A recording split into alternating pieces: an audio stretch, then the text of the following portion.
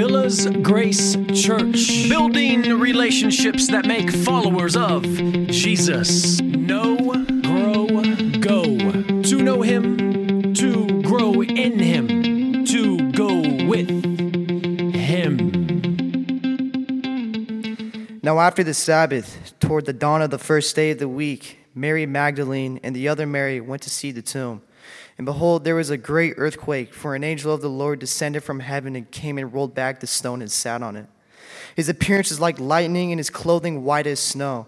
And for fear of him, the guards trembled and became like dead men. But the angel said to the woman, "Do not be afraid, for I know that you seek Jesus who was crucified. He's not here, for he has risen. As he said, come see the place where he lay. Then go quickly and tell his disciples that he has risen from the dead. And behold, he is going before you to Galilee. There you will see him. See, I have told you so." So they departed quickly from the tomb with fear and great joy and ran to tell his disciples. And behold, Jesus met them and said, "Greetings." And they came up and took hold of his feet and worshipped him. Then Jesus said to them, "Do not be afraid. Go and tell my brothers to go to Galilee, and there they will see me." Welcome again to Villas Grace Church, Resurrection Sunday. Happy Resurrection Sunday. The tagline that we are using this morning, He is not here, for he has risen as he said. Before we begin, I just want to share something that I came across on social media this week, and I want to share it with us here because I think most of us will understand the historical reference that's being made. Some of us may not understand the cultural reference that happened back in the 70s, but this is from Charles Colson, and he wrote this. I'm going to read it verbatim. He says, "I know the resurrection is a fact, and Watergate proved it to me." That's the cultural reference, Watergate. Some of you know what Watergate is, some of you do not. How did Watergate prove it to him? He says, "Because 12 men testified they had seen Jesus raised from the dead, then they proclaimed that truth for 40 years, never once denying it. Everyone was beaten, tortured, stoned, and put in prison. They would not have endured that if it weren't true. Watergate embroiled 12 of the most powerful men in the world, and they couldn't keep alive for 3 weeks. You're telling me 12 apostles could keep alive for 40 years? Absolutely impossible. Isn't that amazing? The resurrection is a fact. Let's pray. Heavenly Father, we are here to worship you through song and the proclamation of your word, Lord, on this Resurrection Sunday. I pray that we can be a church, a body of believers united in you to share our faith in what you have done, the fact that you have left the cross empty. We pray to be able to share that message with the world that you place us in. We pray this in Jesus' name. Amen. So there was a article in Time magazine some years ago, and basically it had this one statement within the article to kind of define everything. I just want to read this for you.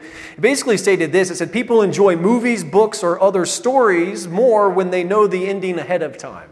So basically it's like if you know the ending ahead of time, you're going to enjoy the story more. Now, something that this made me think about, have you ever noticed how young children can watch the same movie over and over and over again? Have you ever noticed, like, when we watch a movie once that we like, we're like, yeah, I would watch that a second time. Sometimes I tell people, they'll ask me, "Hey, did you see that new movie that came out?" And I'm like, yeah, it was good. It's worth seeing. I don't know if I'd see it a second time. But if we like something, if it resonates with us, we tend to like it even more because we know what's going to happen. See, this particular experiment done by Time magazine gave volunteers 3 stories of different genres. And basically what they did is they hid spoilers in separate paragraphs for each story. So one paragraph had a spoiler that was actually separated into a other paragraph. One story had the spoiler put into the first paragraph of the story, and then the third story had no spoiler whatsoever. So they had no idea in that third one what was going to happen, but the first two, they just did it different ways, but the person reading that story each and every time knew exactly how the end was going to happen. Participants tended to appreciate the stories where they knew that ending. The study concluded that viewers are more likely to enjoy stories when they know the ending. That was really just the overall synopsis of what happened in this. But they didn't want to wait. Because let's face it, they didn't want to wait to find out so-and-so killed so-and-so with that thing or the other. They just enjoyed the story more when they knew what was going to happen. Brothers and sisters, again, he is not here. He has risen like he said. Spoiler alert. We already know the ending. I want to read one verse to you really quick from our verses this morning. 1 Corinthians chapter 15, verse 24. Then comes the end, when he delivers the kingdom to God the Father after destroying every rule and every authority and power. And this brings us to the title of our sermon this morning. Why an empty cross? Why an empty cross? We're going to be in the book of 1 Corinthians chapter 15 this morning. We're looking at verses 20 through 28. It is Resurrection Sunday, and we are answering a very simple question, and it is the title of our sermon. Why an empty cross? What is the significance of having the cross be empty? So let's just go ahead and get into our text and answer that question. 1 Corinthians chapter 15, verses 20 through 28. But in fact, Christ has been raised from the dead, the first fruits of all those who have fallen asleep. For as by a man came death, by a man has come also the resurrection of the dead. For as in Adam all die, so also in Christ shall all be made alive. But each in his own order, Christ the firstfruits, then at his coming those who belong to Christ. Then comes the end when he delivers the kingdom to God the Father after destroying every rule and every authority and power. For he must reign until he has put all his enemies under his feet. The last enemy to be destroyed is death. For God has put all things in subjection under his feet, but when it says all things are put in subjection, it is plain that he is expected who put all things in subjection under him. When all things are subjected to him, then the Son himself will also be subjected to him who put all things in subjection under him, that God may be all in all. Amen.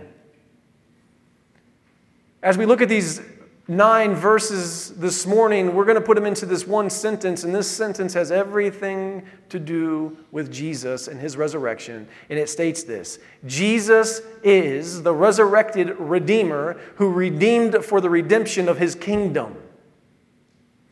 Jesus is the resurrected Redeemer who redeemed for the redemption of his kingdom. As we begin with our first set of verses here, starting with verse 20, before we begin, we must remember this one fact. There were more people in the church in Corinth who were denying the bodily resurrection of Jesus. There are people today who still claim to be Christian and deny the bodily resurrection of Jesus. They say you can believe in a resurrection even though it maybe wasn't bodily. This is why Paul begins verse 20 by saying, what does he say? He says, but what? Charles Colston, he said the same thing, didn't he? He said it was a fact. What's Paul saying? But in fact, what? Christ has been raised from the dead. Spoiler alert. Matthew 28:6, once again, he is not here, he has risen as he said. The fact that Jesus was resurrected is of great significance for us believers. That's what we believe in, the resurrection. No resurrection, no bodily physical resurrection, no Christianity, no hope of a future. Romans 10:9 tells us that we should actually be believing in this and hold it up to high significance within our faith, because what does it say in 10:9? It says, because if you confess with your mouth that Jesus is Lord and believe with your heart that God raised him from the dead, you will be saved. Our faith in the resurrection of Jesus is the cornerstone of the gospel message. The whole entire gospel message, the good news of salvation, is hinged to the fact that Jesus was resurrected from the cross. Brothers and sisters, these 9 verses can be broken into 3 simple categories. And that's precisely what we're going to do this morning. And they go with the main idea of these 9 verses. The 3 categories that we're really going to be looking at this morning would be the Redeemer, the redeemed, and the redemption. First, let's begin with the Redeemer. Jesus was resurrected, as it says right here, the first fruits of those who have fallen asleep. See, first fruits actually represents the first fruits of a crop that's about to be harvested. It's a little bit of a hint of what's to come. First fruits signals that harvest that's yet to come. And the harvest to come, it's right here in our first verse. See, this is a reference to the rest who have what? Fallen asleep. Those who believe in their heart that God raised Jesus from the dead, they are the ones who have fallen asleep. Now, if we die before Jesus returns, we will fall asleep too. We're going to get to that, but we still need to ask that question because we're answering the question that we're asking. So why an empty cross? An empty cross because Jesus is not dead. Any cross with Jesus still on the cross signifies a dead Jesus. A Jesus who is not alive. We know that we have eternal life yet to come because Jesus is no longer on the cross, because the cross is empty. Jesus, the resurrected Redeemer, is not the first to be resurrected, though. Elijah, he prayed, didn't he? We remember this from the Old Testament. He prayed that God would resurrect Zarephath's son. God raised King Jairus' daughter from the dead too. And let's not forget about most of our favorites, Lazarus. Lazarus was raised up out of the grave now, wasn't he? So Jesus wasn't the first to be resurrected, but here it's telling us that he's the first fruits of about what's about ready to be harvested. And what's going to be harvested? The physical bodies of those who have fallen asleep. So Jesus was not the first to be resurrected. But what's significant is this. He's the first to be resurrected who never died again. That's what's significant about him being the first fruits.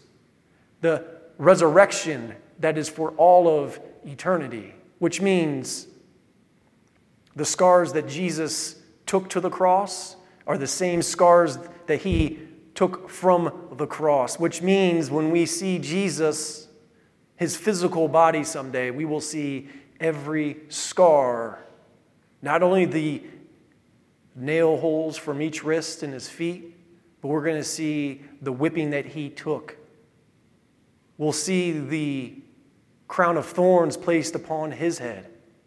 And we will have a forever reminder for the rest of eternity of the good news of the gospel message.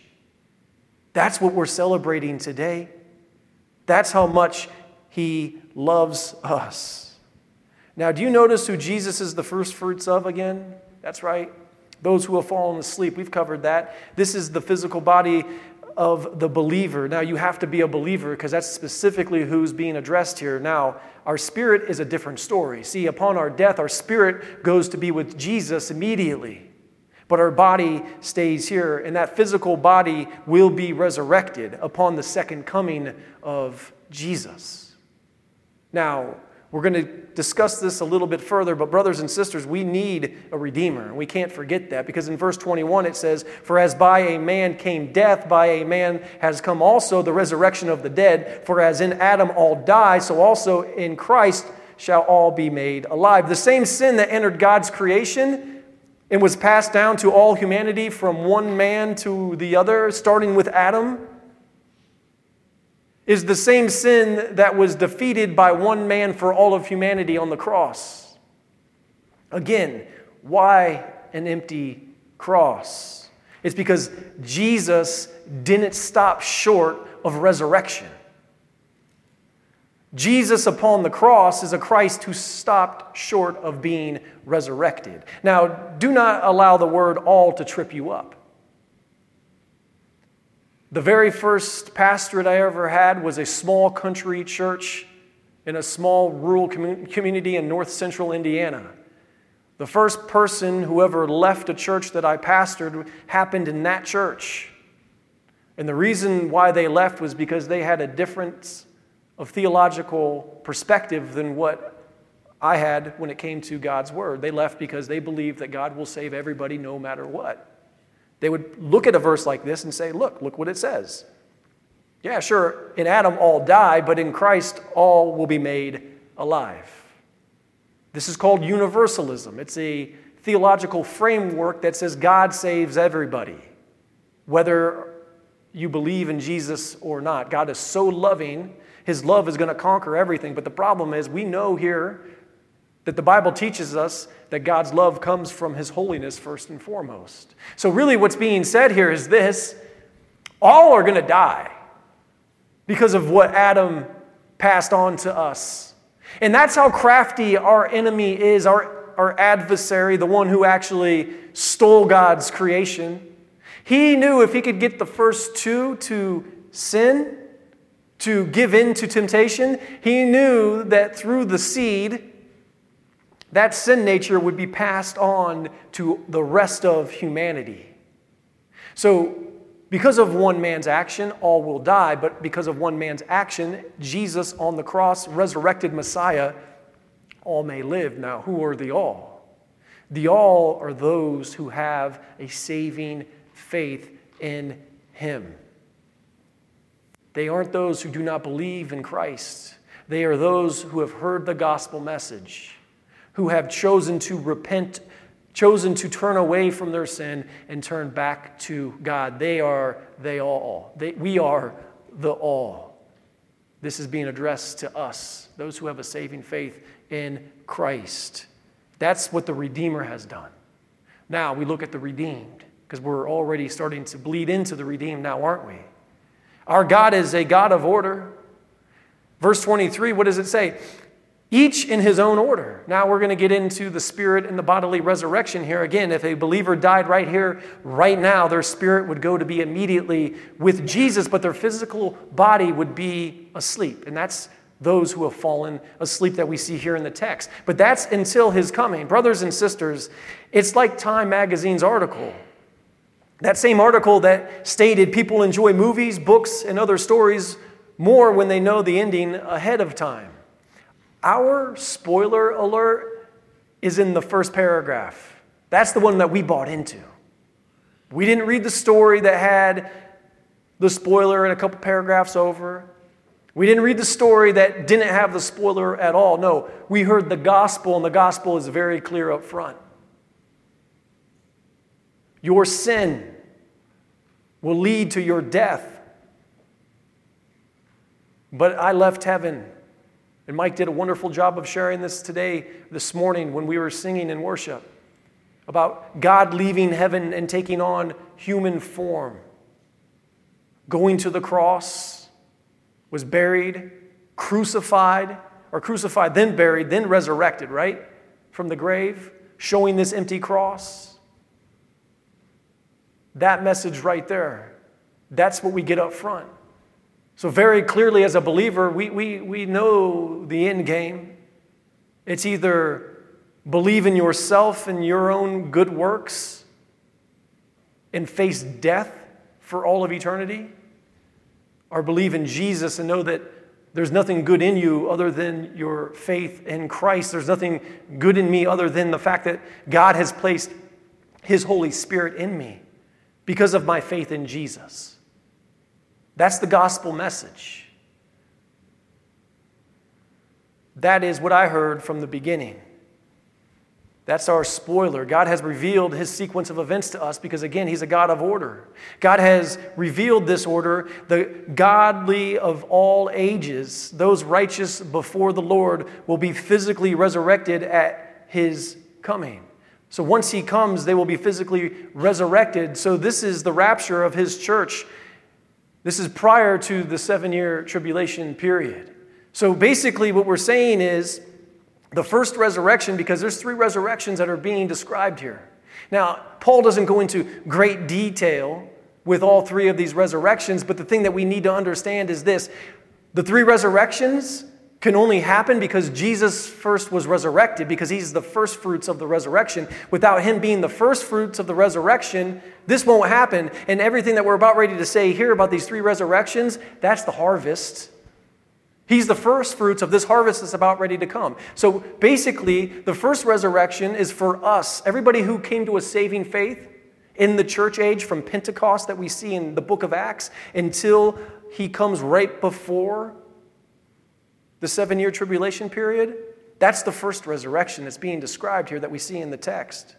Now, the second resurrection is for those who come to a saving faith during the tribulation period. So that 7-year period between the first resurrection and the millennial kingdom, that is the resurrection that's being talked about here, the second one. That's for the tribulation saints, because anybody who is a believer in Christ is considered to be a saint. Now, the third resurrection is of all the Old Testament saints. And this is what's being driven home here. But those who have faith in the salvation that's only offered through God, they are the ones who have fallen asleep. They are the ones who will be resurrected. So again, why an empty cross? Well, because an unresurrected Jesus cannot resurrect his redeemed. Who are his redeemed? Again, Romans 10:9. Because if you confess with your mouth that Jesus is Lord and believe with your heart that God raised him from the dead, you will be saved. That's the spoiler alert. Now, think about that. What are you believing in? You're believing in the fact of everything that we just got done saying. You're believing in the fact that, no, there is nothing that I can do on my own to earn God's favor. The only thing I can do is accept the faith that he has given me, this gift, this grace. He's graced us the faith necessary to have the faith in the work that he did upon the cross. And we know that his work is finished. We know that his work is complete because the cross remains empty. Now, as we move on to verses 24 through 28, we've covered the Redeemer, and we've covered the redeemed, those who have a saving faith in Jesus. Now we examine the redemption. A respected pastor asked a series of questions, and I just want to use his questions. There's 3 questions here, and I'll give you the answer that he gave as well. But he asked these questions. He says, do you want to know what the purpose of creation is? What the purpose of redemption is? What the purpose is for God to tolerate everything he has tolerated through all of human history? Think about that last question. The purpose for God to tolerate everything that he has tolerated through all of human history. You know what you take the Holy Spirit through. If you have saving faith in Jesus and the Holy Spirit is residing within you, you know what you make the Holy Spirit have to witness in your own life. So imagine everything that God has had to witness right before him, a holy God, everything throughout human history. And the answer is, it's right here. It says, it is so that he can give to his Son a kingdom made up of people like us who will love him and worship him and adore him and serve him forever and ever in perfect joy and peace. So we ask the question again, so why an empty cross? I'm just going to read to you the main point of everything that we're seeing in these 9 verses. Why an empty cross? Because Jesus is the resurrected Redeemer who redeemed for the redemption of his kingdom. That's why an empty cross. So when he delivers the kingdom to God the Father, as it says here in the text, we know that Christ was sent by God to take back from our adversary what rightfully belongs to him. Because again, what did Satan do? What did our adversary do? He knew that if Adam and Eve gave in to the temptation to sin. That sin would be passed on to all of humanity. He took what belonged to God. And God knew that this was going to happen. And God knew what he would have to do in order to take everything back. God still created knowing this fact. He knew he would take on human flesh, leave time and space, reside on earth, be crucified, buried, and resurrected so we can be in a relationship with him. Everything will be restored to how it originally was prior to. Prior to everything that we see. Everything that we knew about God's creation from Genesis 1:1 to about Genesis 3:14. Everything that we knew prior to that will be restored. A period in time we know nothing about. None of us know anything about that period of time. Only thing we've ever known is sin. Everything that we've ever seen is through the perspective of sin.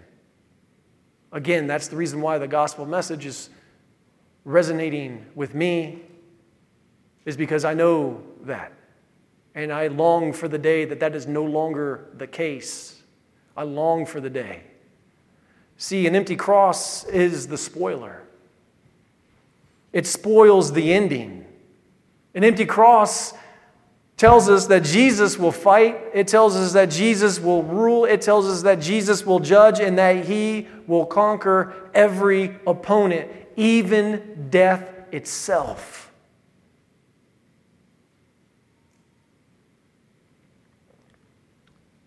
Until then, God has put all things, as it says, in subjection under his feet.